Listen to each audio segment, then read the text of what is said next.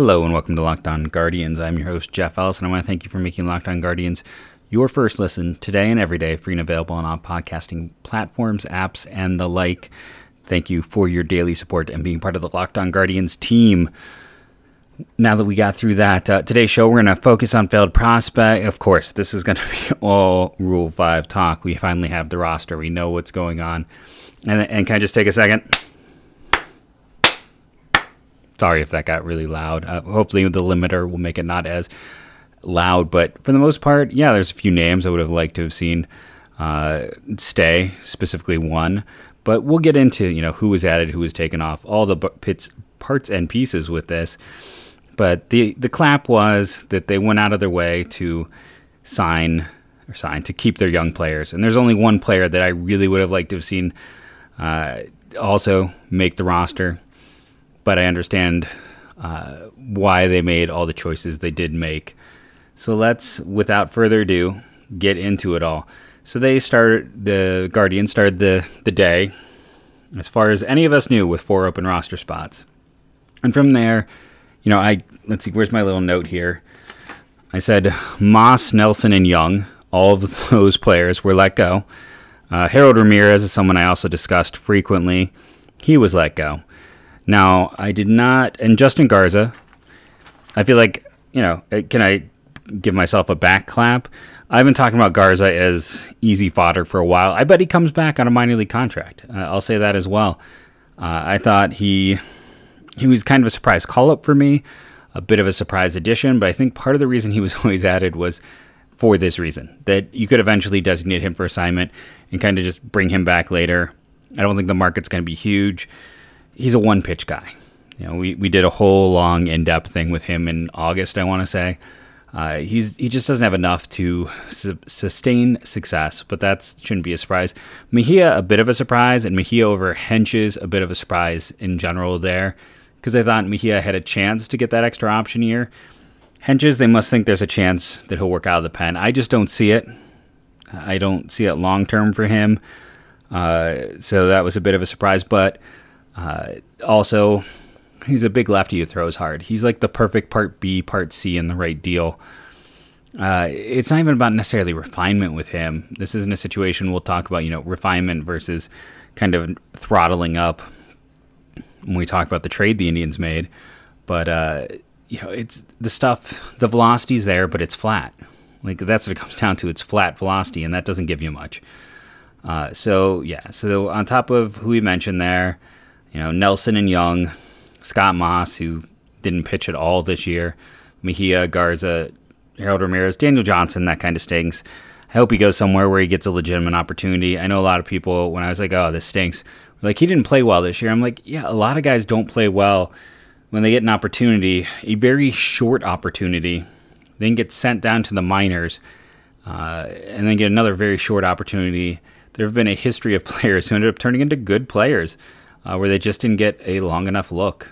You can find many examples with the Indians themselves. It's not to say he's going to turn into a great player. It's not to say he's going to turn into a good player. It's not to say he's going to turn into an average player. But I like Daniel Johnson a lot more than Sam Hentges, a lot more than Logan Allen.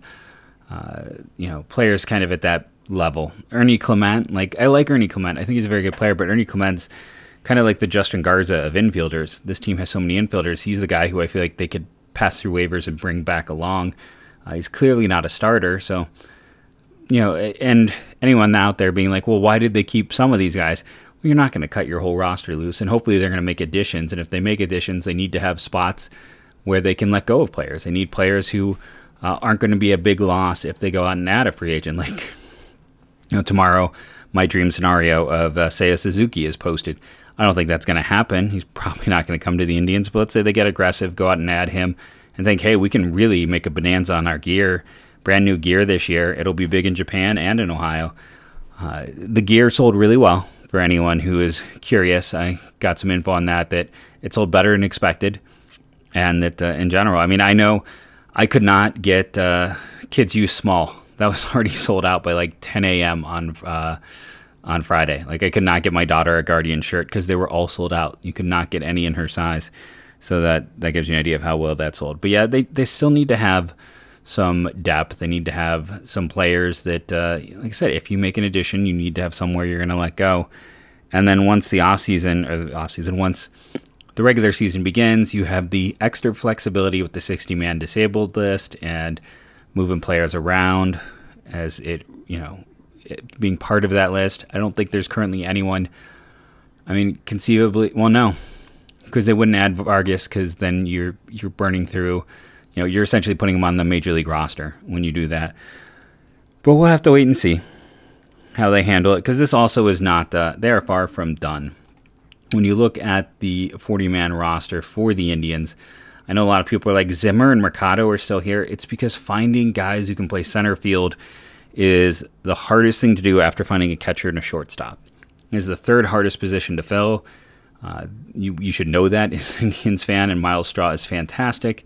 But when I talk with every third locked on writer about like, hey, is this guy potentially someone you would trade? Is this guy potentially someone who your organization is going to look to keep? They always bring up Zimmer, because you can just go to Savant and see that, like, hey, he's got really good defense numbers. He does have some pop. He's interesting. And that's going to be why they hold on to these guys. That's why they didn't designate them for assignment. They couldn't get together a deal that made sense right now. But when it comes to a Henches, when it comes to a Zimmer, when it comes to a Mercado, those three players in particular, when it comes to Logan S. Allen, they still have value. And they still have value to other organizations.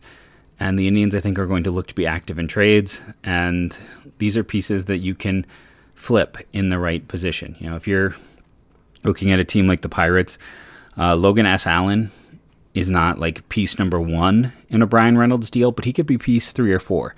Because then they could also be like, well, Logan S. Allen is Logan Allen the Elder for listeners to this show. Be like, he's a multi-time top 100 prospect. He's got that killer off-speed pitch. I don't want to get it confused. It's not the same between the Logan Allens. And I want to say change, but I could be wrong.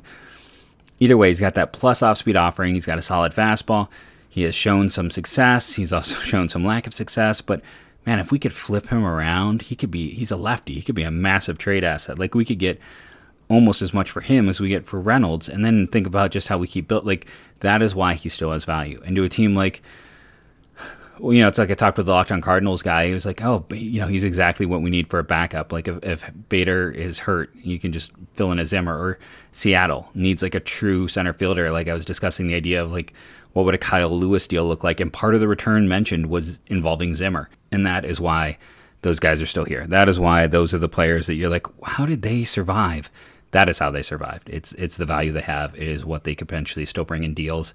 And it's positional value. It's left-handed pitchers and legitimate center fielders. Those are things that don't grow on trees. They are hard to find assets. And even when they have shown themselves to not even be proven, and maybe not even, major league players, the chance of what they could potentially provide is enough.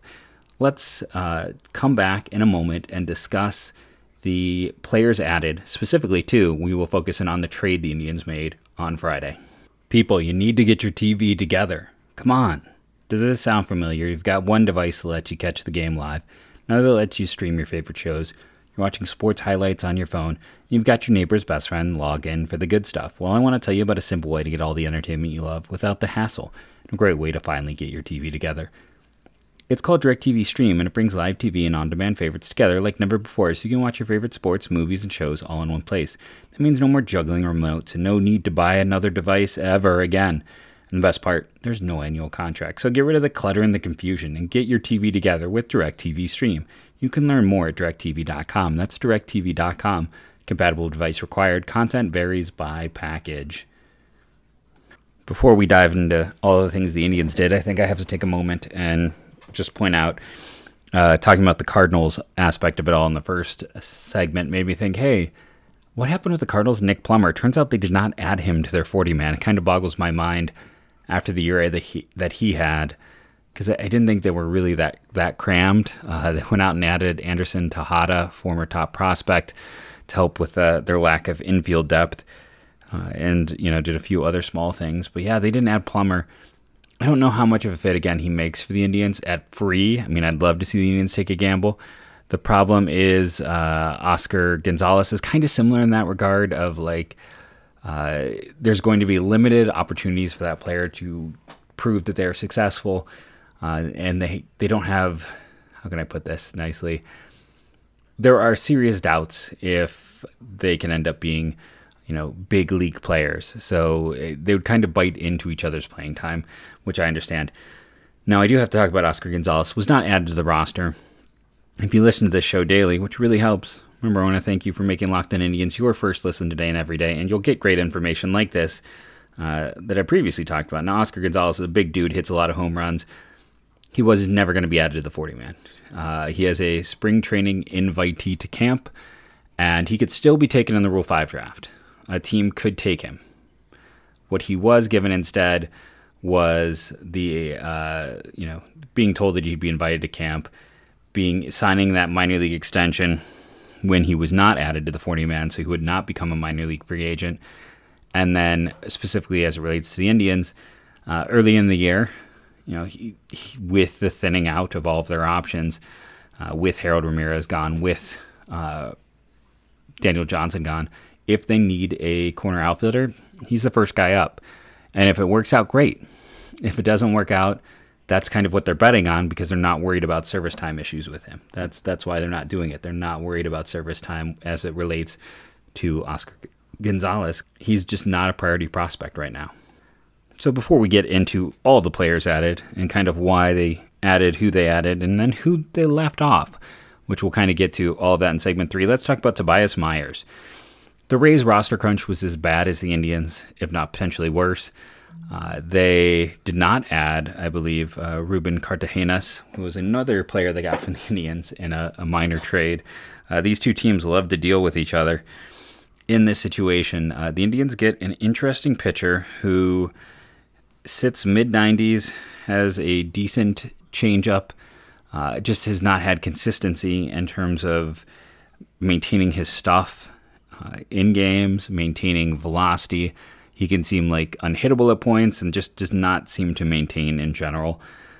And this is why coming to the Indians is perfect. And this is why I really like this trade for the Indians.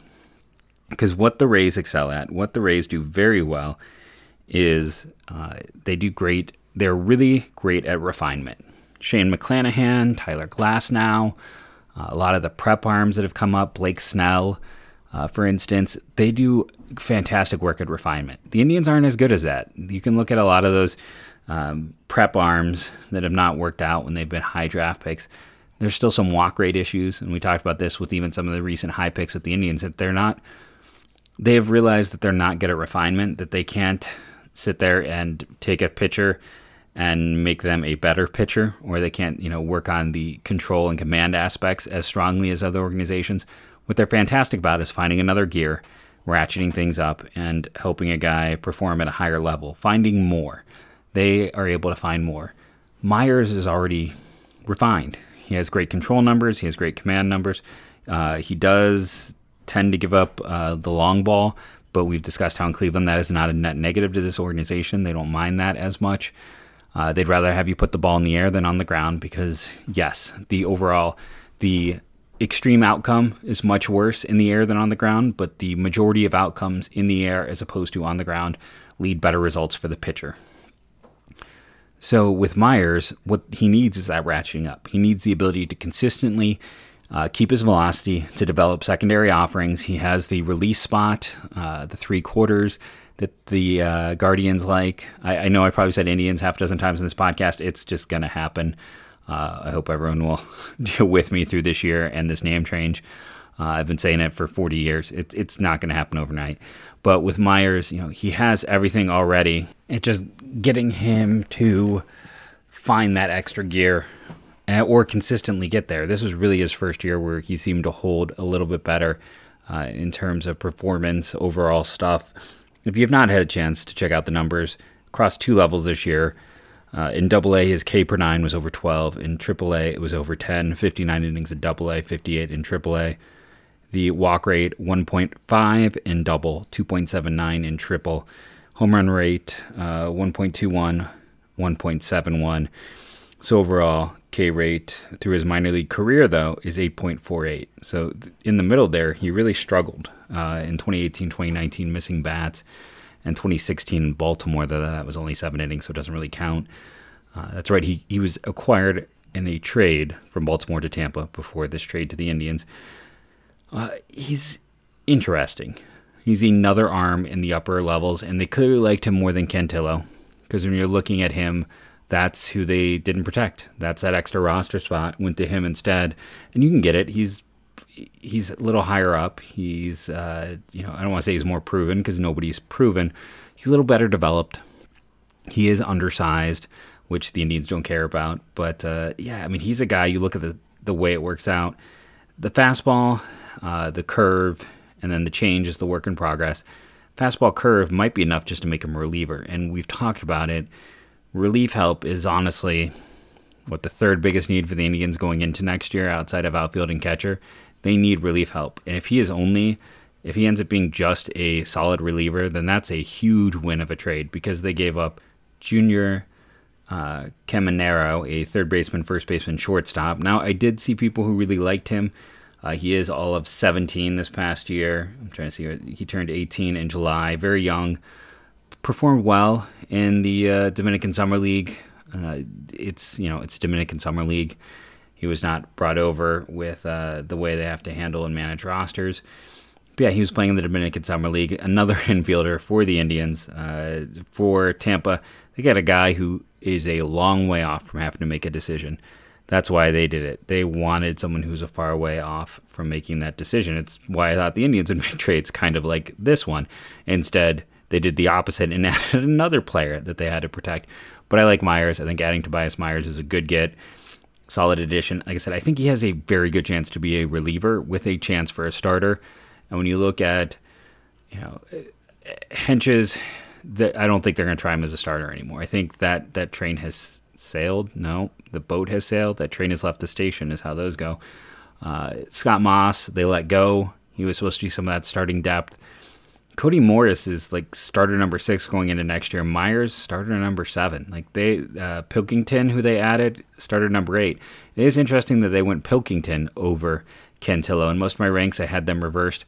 But again, why did they go with Myers and Pilkington? Because those are the safer guys. Those guys have a clearer route to starting and helping next year. And just in general, like they're better, more developed guys. They are more developed pitchers who've had more time in the minors with coaches and just with the Indians organization, getting a chance to see them directly. The injuries this year to Cantillo were just killer for his development, and it just held him back. And I think the Indians are also thinking that maybe thanks to that lack of exposure in 2 years at a lack of exposure, maybe he doesn't get selected. We'll have to wait and see. He is far from the most interesting guy, not protected. We'll get to that. We're going to lead off our third segment with the name you have to know for the Rule 5 draft. The Indians don't have an open roster spot, but I mean, part of me wonders if they would create a spot for the guy who was left unprotected. One of the biggest shocks for me the entire weekend, something that made me stop recording this podcast when I was going over lists and go, holy wow.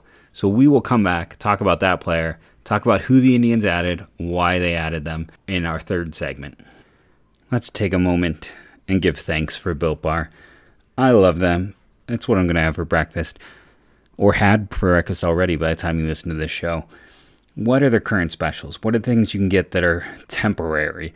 Blueberry muffin, strawberry puff, coconut marshmallow puff, paranormal pumpkin puff, vanilla cream, coconut almond ball, peanut butter brownie ball, and the mystery flavor, which, since it is a mystery, you get a special sale price on that. It doesn't matter what you get there because everything is delicious. I've never had a Built Bar I did not eat. Even the ones that are not my favorites are still great tasting and good for you. You're never going to go wrong with an order from BuiltBar.com. And use the promo code LOCKED15. It's what I use whenever I place my order to save yourself 15%. Who doesn't want extra savings? Go to BuiltBar.com today. They're the best tasting protein bars available. I get them. I buy them on a quarterly schedule. I am waiting right now to see if they bring back their Christmas flavor with candy canes in it from last year that I quite enjoyed, but I'll keep you posted if they do. Until then, you can go to BuiltBar.com right now and try any of those delicious flavors that I previously mentioned for yourself. Can't go wrong with an order from Built Bar. So I promised a name that was a shocking name for me. And that name is actually a former Indians prospect. Give anyone a second. Maybe they can figure it out on their own. Tajne Thomas. Now, Tajne Thomas was, if you listen to this podcast, I brought him up repeatedly because it was not Oscar Gonzalez. That's the outfielder. I'm blanking on the shortstop prospect. We traded along with Luplow to the, we got Luplow and Max Morhoff from the Pirates for Tajne Thomas went that direction in that deal. And man, I'm blanking on the shortstop. Well, I'm going to dig that up here while we discuss why this is shocking about Tajne Thomas. And it's shocking because this is a guy who is a very, very highly regarded prospect. Some places had him as a top 50 prospect in baseball heading into this season, and he just, let's see, Eric Gonzalez. There we go. Gonzalez I had right. We also sent Dante Mendoza in that deal. But Thomas is athletic. He's got size at 6'4". He was this converted pitcher, and we'll get down to it. This past year in high A was absolutely brutal. He was not good. But he only had 60 innings, and they didn't protect him. They decided to keep, they decided to go out and sign Jose Quintana instead. And at the end of the day, when it comes to Thomas, I get that he was really bad this past year. I get some people dropped him out of the top 10 prospects of the Pirates. But, the guy throws 100 miles an hour. He's a good athlete. He's recent to the game. Why not protect him? They got spots. They got ability and places to hold on to an arm like that. There's just not a lot of guys with the natural whip and athleticism he has. If you can get it to all come together, he could be, front of the line type of arm. Now, the Indians have a full 40 man, so they're not adding him. And I don't even know if I would necessarily advocate it because, again, go back to segment 2 of the show. Refinement is not their skill set, and this kid needs refinement. Tampa would be an ideal situation. Honestly, if Tampa could clear up a spot and put him in their bullpen and just work on refinement, they could have just a special arm. That is exactly the type of team that should add Tajne Thomas. And just one final note on this. They added Luis Ovieda a year ago, taking him from high A to their team, who has slightly worse stuff and similar levels of production. That, I think, is what made it all the more not mind-blowing for me in this situation. But let's move back over to the Indians and stop talking about Indians adjacent players. How's it going for the Indians when it comes to this? Well, it's going great. Like I said, it's a list of guys added that, you had your obvious ones: Ty Freeman, George Valera, Brian Rocchio. Those are your top tier. That is tier 1. That is, all three are uniform top 10 prospects in the Indian system. To me, Brian Lavastida is, as well as is Cody Morris. I would put them as the clear tier 2s. And then after that, tier 3, I think, is Richie Palacios, Jose Tena, Steve Kwan. And then after that, because the problem with Johnsky Noel is, prospect-wise, he's probably going to be closer to the tier 3s, but I put him in tier 4 with Connor Pilkington because he's so far away. I don't know if they had to protect him, but hopefully that means they're going to be very aggressive with him moving next year. He'll start the year in high A and eventually get up to double A. They intentionally slow played the hand with him, but I guess he performed so well they felt like they didn't want to mess around. They weren't going to take the chance, and they protected him with Johnsky Noel. I was surprised. The player plays first and third has not been selected, who had not played above double A in over a decade. I get he performs super well. But he's a guy, they will protect very young pitchers, typically. Very young hitters, they tend to let them slide. 70 games above the rookie league all this year. They were great numbers.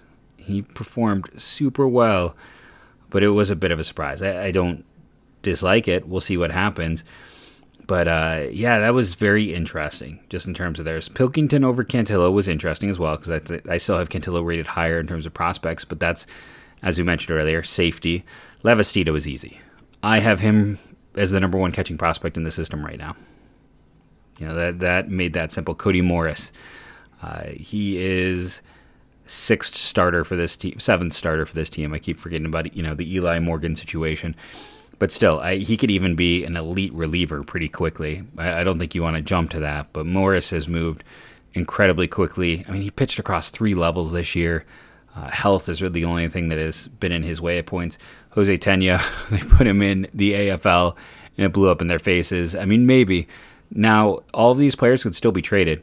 This just means if you trade a guy, they're still protected. This makes them, in some regards, more valuable. Because if you're a team, you're not making a trade for Jose Tena if you could potentially lose him. Now, post-draft, his value might have been higher if he passed through waivers, but the Indians decided not to mess with it, and I understand. I think he ended up qualifying for the batting title. I don't know if he won it or not. But he, as a young player, I talked about it before, Andres Gimenez 2 years ago, last time we had an AFL, lit that thing on fire. It's not like it's necessarily guaranteed super success in the future, but the reason you give it added value is what I talked about on the show. When it is a player that young coming from a lower level, then I dive in a little bit more. Freeman, Valera, Rocchio, they could all. I don't really think we're likely to see, with the way the Indians slow play, maybe Freeman, but we'll see. How he is returning from injury. But Valera and Rocchio, I think, spend all next year in the minors. Lavastida got some time in AAA. He could conceivably see time in the majors this year. I feel like with the way they're set up, if they don't swing a trade for a catcher, I think there's a good chance he sees time in the big leagues this year. He had very good framing rates, which we know is important to the Indians. And then the last two, I want to talk about Richie Palacios and Steve Kwan. Both were excellent across multiple levels. Both can play multiple spots. Palacios, second base, and then your corner outfield. Kwan can handle all 3 outfield spots. Both put on an absolute show in terms of what they did. For an Indians team that has needed outfield help for years, I think you add these 2 players, you're not worried about age, you're not worried about service time. I think they both get a shot along with Oscar Gonzalez. We'll see if they go out and make a trade. We're all hoping and assuming they go out and make that deal to add another outfielder to get better sooner rather than later. But, I mean, at this time, Steve Kwan's already 23. You're talking about 6 years of team control. If he got to if he started the season in the big leagues, he'd be 30 entering free agency. I don't think they're worried about that. And with Richie Palacios, where's his age? He's 24 right now. So 6 years of team control, he'd be 30. He's even older than Kwan. So with both these guys, you're not really worried about the team control. If they can help the team, they can help the team, and you're going to put them out there and put them in a situation to be, I think, potential options for this team early next year. So it's really, for as much as I talked about Oscar Gonzalez's opportunities, he has to come out and show that he's a better option than Palacios and Kwan, and I think all 3 of those guys. Kwan probably has the biggest uphill battle. I think it's more likely Palacios, because he did spend so much time playing in AAA, and Gonzalez. Kwan might have to spend a little bit more time at the start in the minors, but those 2, I think in particular, Kwan and Palacios, we will see at some point next year helping out the Indians' outfield situation, and that is why they chose to protect the players they did. I've been Jeff Ellis. This has been the Locked On Guardians podcast. Remember to rate and review, download daily. It really helps the show grow. I do not have the data to tell you if we stayed in the top 100. I'll let you know on tomorrow's show. Won't be a show on Thanksgiving. I'm going to give you that warning now. Going to take that day for me. But again, thank you all for downloading, being a part of the Let's Go Guardians team, breaking the top 100, setting new listen records all the time for the offseason. It's all thanks to you, the fantastic audience who listens. And, I mean, I'd like to give myself a little bit of credit. I don't think anyone had you more covered on the Rule 5 than me, so have a friend listen. Anyone who is curious about the Rule 5, be like, go check out the Locked On Guardians episode from Thursday and Monday and see if then they end up sticking with the show. You can do that a little bit to help us out. And as I now say, go Guardians, go.